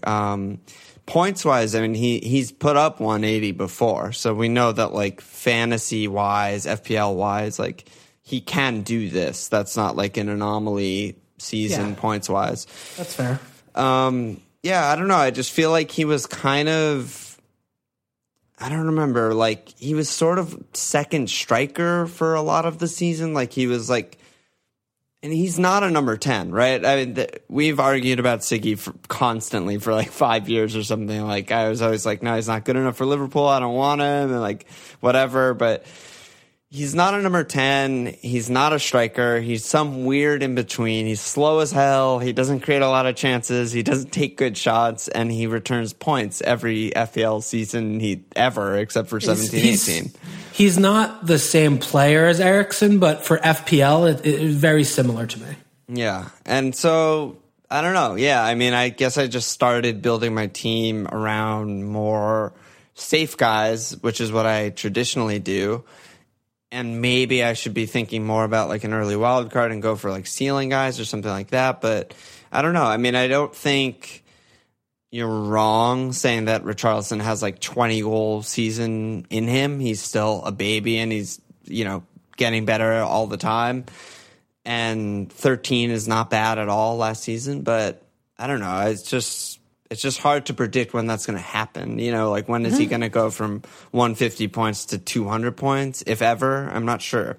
And Siggy just feels like a very safe, between 160 and 180, playing in the middle of the park. I don't know. DCL is something to talk about too, but I feel like he's just he's not really a goal scoring striker. He's more of just a hold up, a body, occupy the center backs, win headers, etc. And I mean, Siggy's the guy to run onto those balls. Exactly. You know what I mean? Yeah. I mean, once they found that's when Siggy started to get more FPL points because he had the freedom. He wasn't stuck behind, the two center backs and not able to like shoot. He just gets a shot blocked or whatever. Right. But yeah, right. DCL coming back. Right. But I agree with you completely. Like, Siggy's going to get, a decent point total, and you're not going to take a bath if you have him and you hold him for a little while for sure. But I have had both in my team as well in some tinkers, and I might land there. I mean, I think that their opening, that's crazy. Yeah. I mean, I think their opening run is definitely good enough, and I think that's definitely viable. But I just like Rich. I don't know. I haven't seen Rich in a lot of teams, but it's I don't know. It's just we haven't talked about VAR or pens at all. Like, what have people been saying since I've been gone about like VAR and how many pens there are going to be and that kind of stuff? Yeah, I mean, from what I can gather, it's kind of like the stats based on VAR introduction to other like top European leagues doesn't really have an impact on penalties. Whoa, okay. Like, it's basically like the same. But then, you see people are like, oh, there are going to be so many more handball penalties because the handball rule changed kind of again or whatever. They're going to be like, no, then they have VAR now. They're going to be able to call them all and shit. So I have no fucking idea. I mean, I'm not like putting any more stock into penalty takers this season than I did last season. But if 2 game weeks go by and there are like 8 handball penalties in the league, I'm wildcarding like all the penalty takers. So that's kind of what I'm thinking. Yeah, I guess it's the type of thing. Well, there's not going to be less penalties than prior season, so no. There's no downside to like maybe weighting a little more heavily onto penalty takers because there's more penalties. Yeah, there's never a downside to having the penalty taker. I mean, it's just a great little thing. I mean, it's just nothing to rely on. You don't know when they're kind of comments inconsistent, but having that and we pen taker, yeah. But that's the same. It's like it's not enough in this instance to swing it to Siggy for me when I'm really just kind of looking at those first few games and hoping to catch some goals from Rich. Right. Yeah. Interesting. Felipe. And I do, so one more thing before we move off. I do think, it looks like Paul's staying. He's another similar to like Eriksson and Siggy, like 8.5 is a pretty good price on him. He had 23 returns last season. United get, among the top 3 quantity of pens. He's another player who you just know is going to return, somewhere in the 180 range.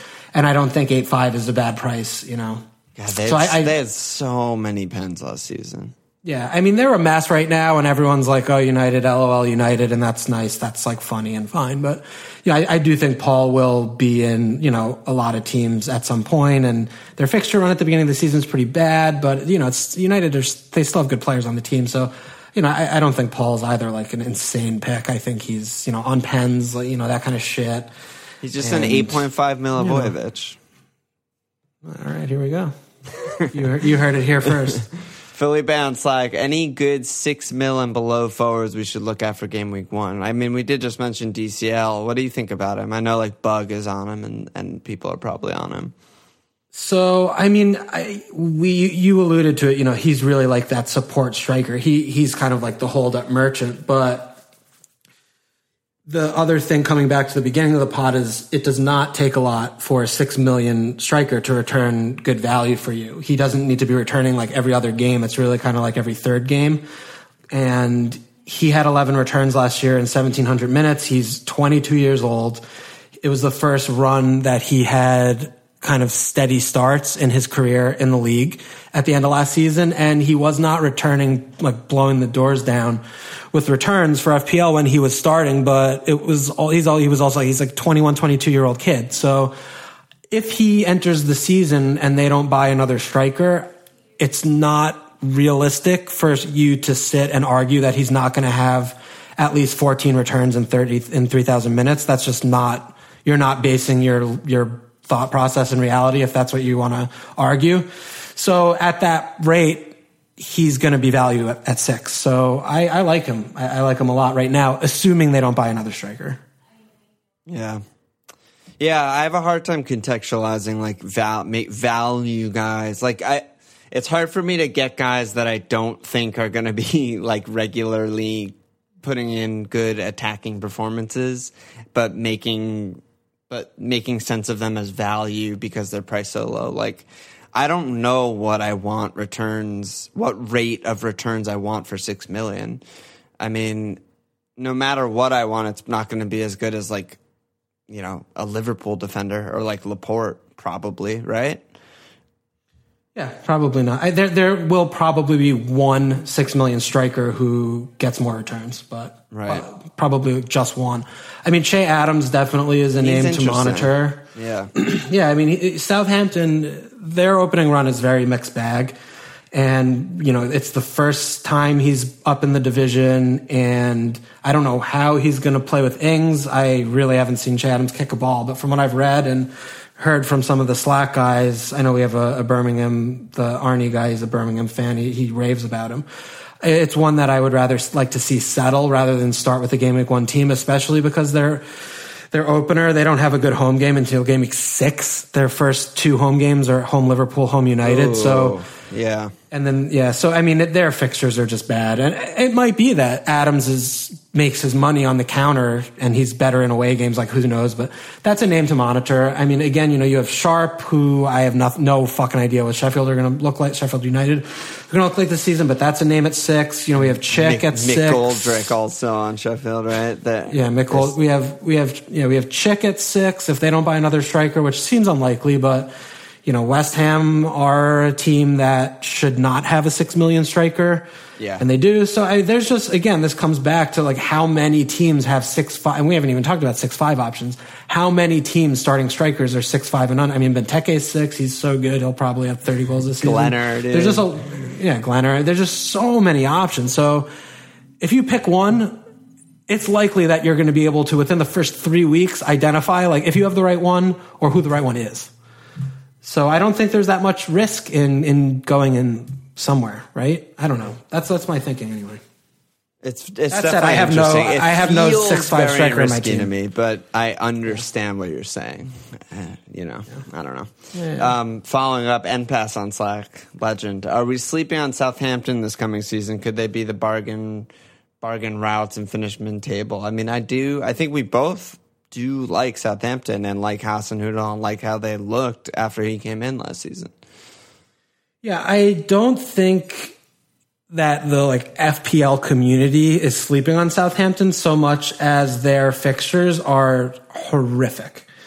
So I just don't know when the right time's going to be, but we are looking at a new striker coming in, and we just don't know what the team's going to look like. He rotated midfield a lot at the end of last season. I mean, Redmond was playing, but I mean, they have Armstrong there. Lamina, he was trying to get El Yunusi some time. I don't think that they're ready to accept a sunk cost there.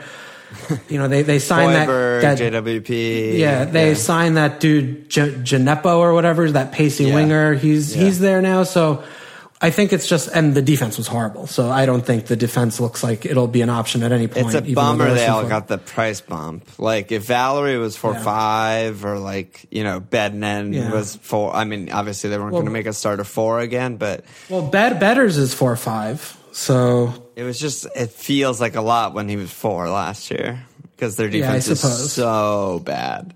Yeah, their defense is bad. But I think it's just a team that we should monitor. Yeah. And similar to kind of like Chelsea or whatever, and just kind of see.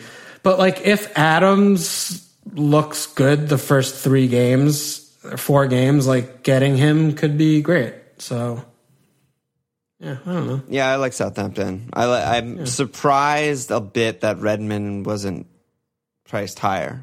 Him still at 6.5. If he has the same role that he did last season, which was second striker, wide striker, he was just looked so good in basically every game since Hasenhüttl came in. And Højbjerg also at 5 is who knows what role he has. He could be number 10 and just be awesome. So yeah, it's hard to imagine what the team's going to look like with Redmond, Ings, and Adams all in it. I don't know how that's going to work, but we'll see. I mean, it's possible that Adams is just a backup too, right? Because Chaz Austin basically is just dead and doesn't exist, and Ings will get hurt. I don't think Adams was bought to be a backup. No? Okay. No, I don't think so. Okay. Wolfie on Slack, welcome back, boys. Whose fixtures do you like in the first 5 games? I mean, it's kind of like things we've been talking about. Bournemouth, Everton look good. Palace looks pretty good. Liverpool, City, I mean, all their fixtures are good. It kind of goes without saying. West Ham after game week 1's really good, which is kind of unfortunate. Yeah, they have a really good run. Just after that game week 1 kind of dud. I think that's about it that I looked at. Anything I'm missing that you're liking? I mean, I'm not like Villa have good fixtures, but I don't think they have a good fixture in the season. Yeah, and so that's I don't the same count with that. Brighton or something. Yeah, it's like I don't. So I don't. Yeah, want any. Yeah, Brighton. It's like I mean, I can't tell you how many people have Matt Ryan in goal. It's disgusting. Sheffield United have good fixtures. Who are you going to get there? I hope more people have Matt Ryan in their team come game week 1 because that means we'll have an easier season on our hands. I mean, Brighton have good opening 5, but I have no idea what they're doing or what they're up to. So I'd rather just wait and see. Yeah. All right, let's power on because we still have 15 more questions on here. All right, we're not doing 15 more questions. Maybe pick out like 2 or 3. Yeah, let's see here. Skip this one. Skip this. And this one I enjoy. Jack on Slack. Is there anything you would trust Eddie Howe with? I would trust him with like my arch nemesis's toddler. Something like that.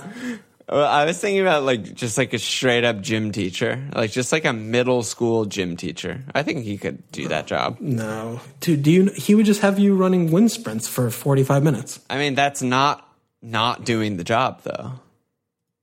Yeah, but it's not like good from whose perspective. I'm not happy as a you got to think he's going to take it away from the kids, Alon. But think of the kids. No, you got to think of the kids. If we're not playing dodgeball like at least once a week, I don't want that gym teacher in the school. He plays attacking football, like soccer might be fun in gym. I don't know. He could probably like hard boil an egg with. I would trust him with that, or like making pasta somewhere between al dente and overcooked. He could do that. Yeah, he could boil water. He could do some of that. He boil water. I trust him. I trust him. If you're English, you can boil water because you've been making tea your entire life. Yeah. Right? Yeah. He's a couple things in his locker that I trust him to do. Yeah. Button to button. But then he's going to lie and he's going to be like, did you boil this on the kettle or did you use the fast thing and then pour it in the kettle to trick me?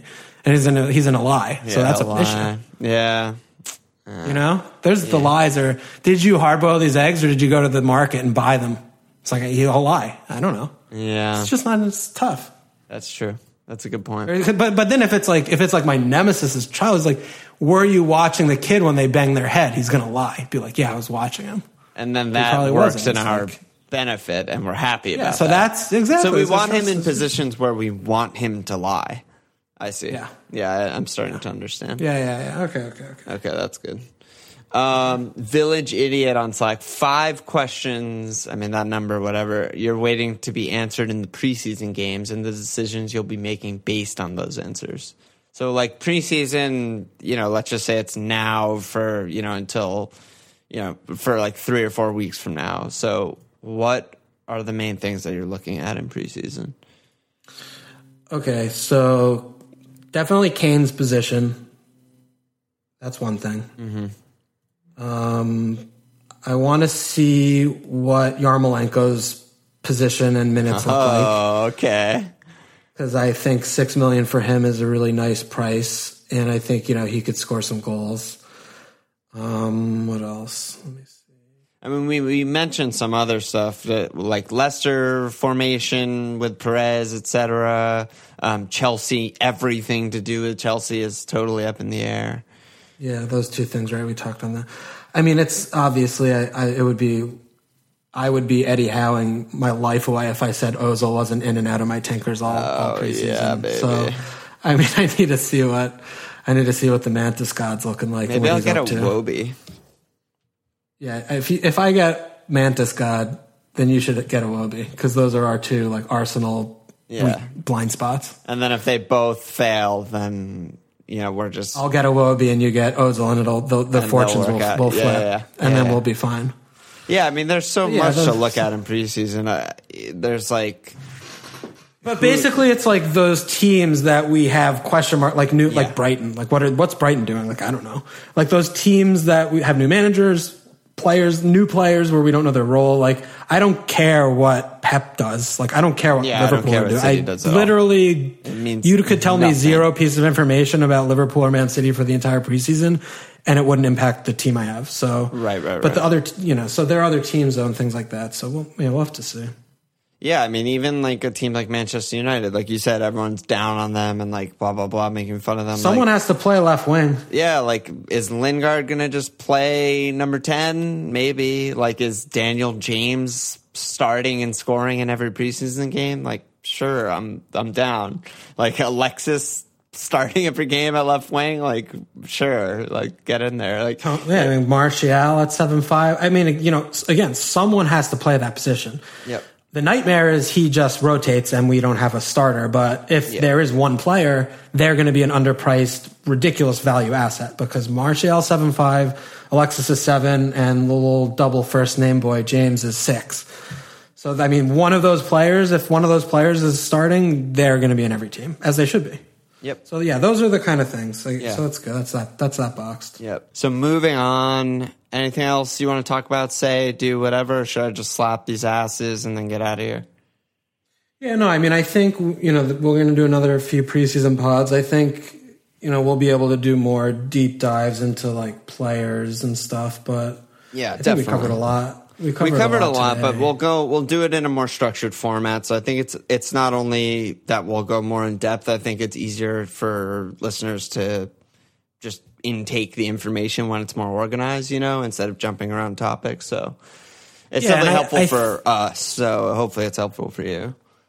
Yeah, and I think also if you have ideas of like ways you'd like us to tackle these preseason pods, please feel free to reach out. We've done it a few different ways, and if you have some way that you think would be really clever or you'd like to hear, just, shoot it to us. I mean, the worst that can happen is we just don't do it that way. So Yeah. that would be cool. Yeah, absolutely.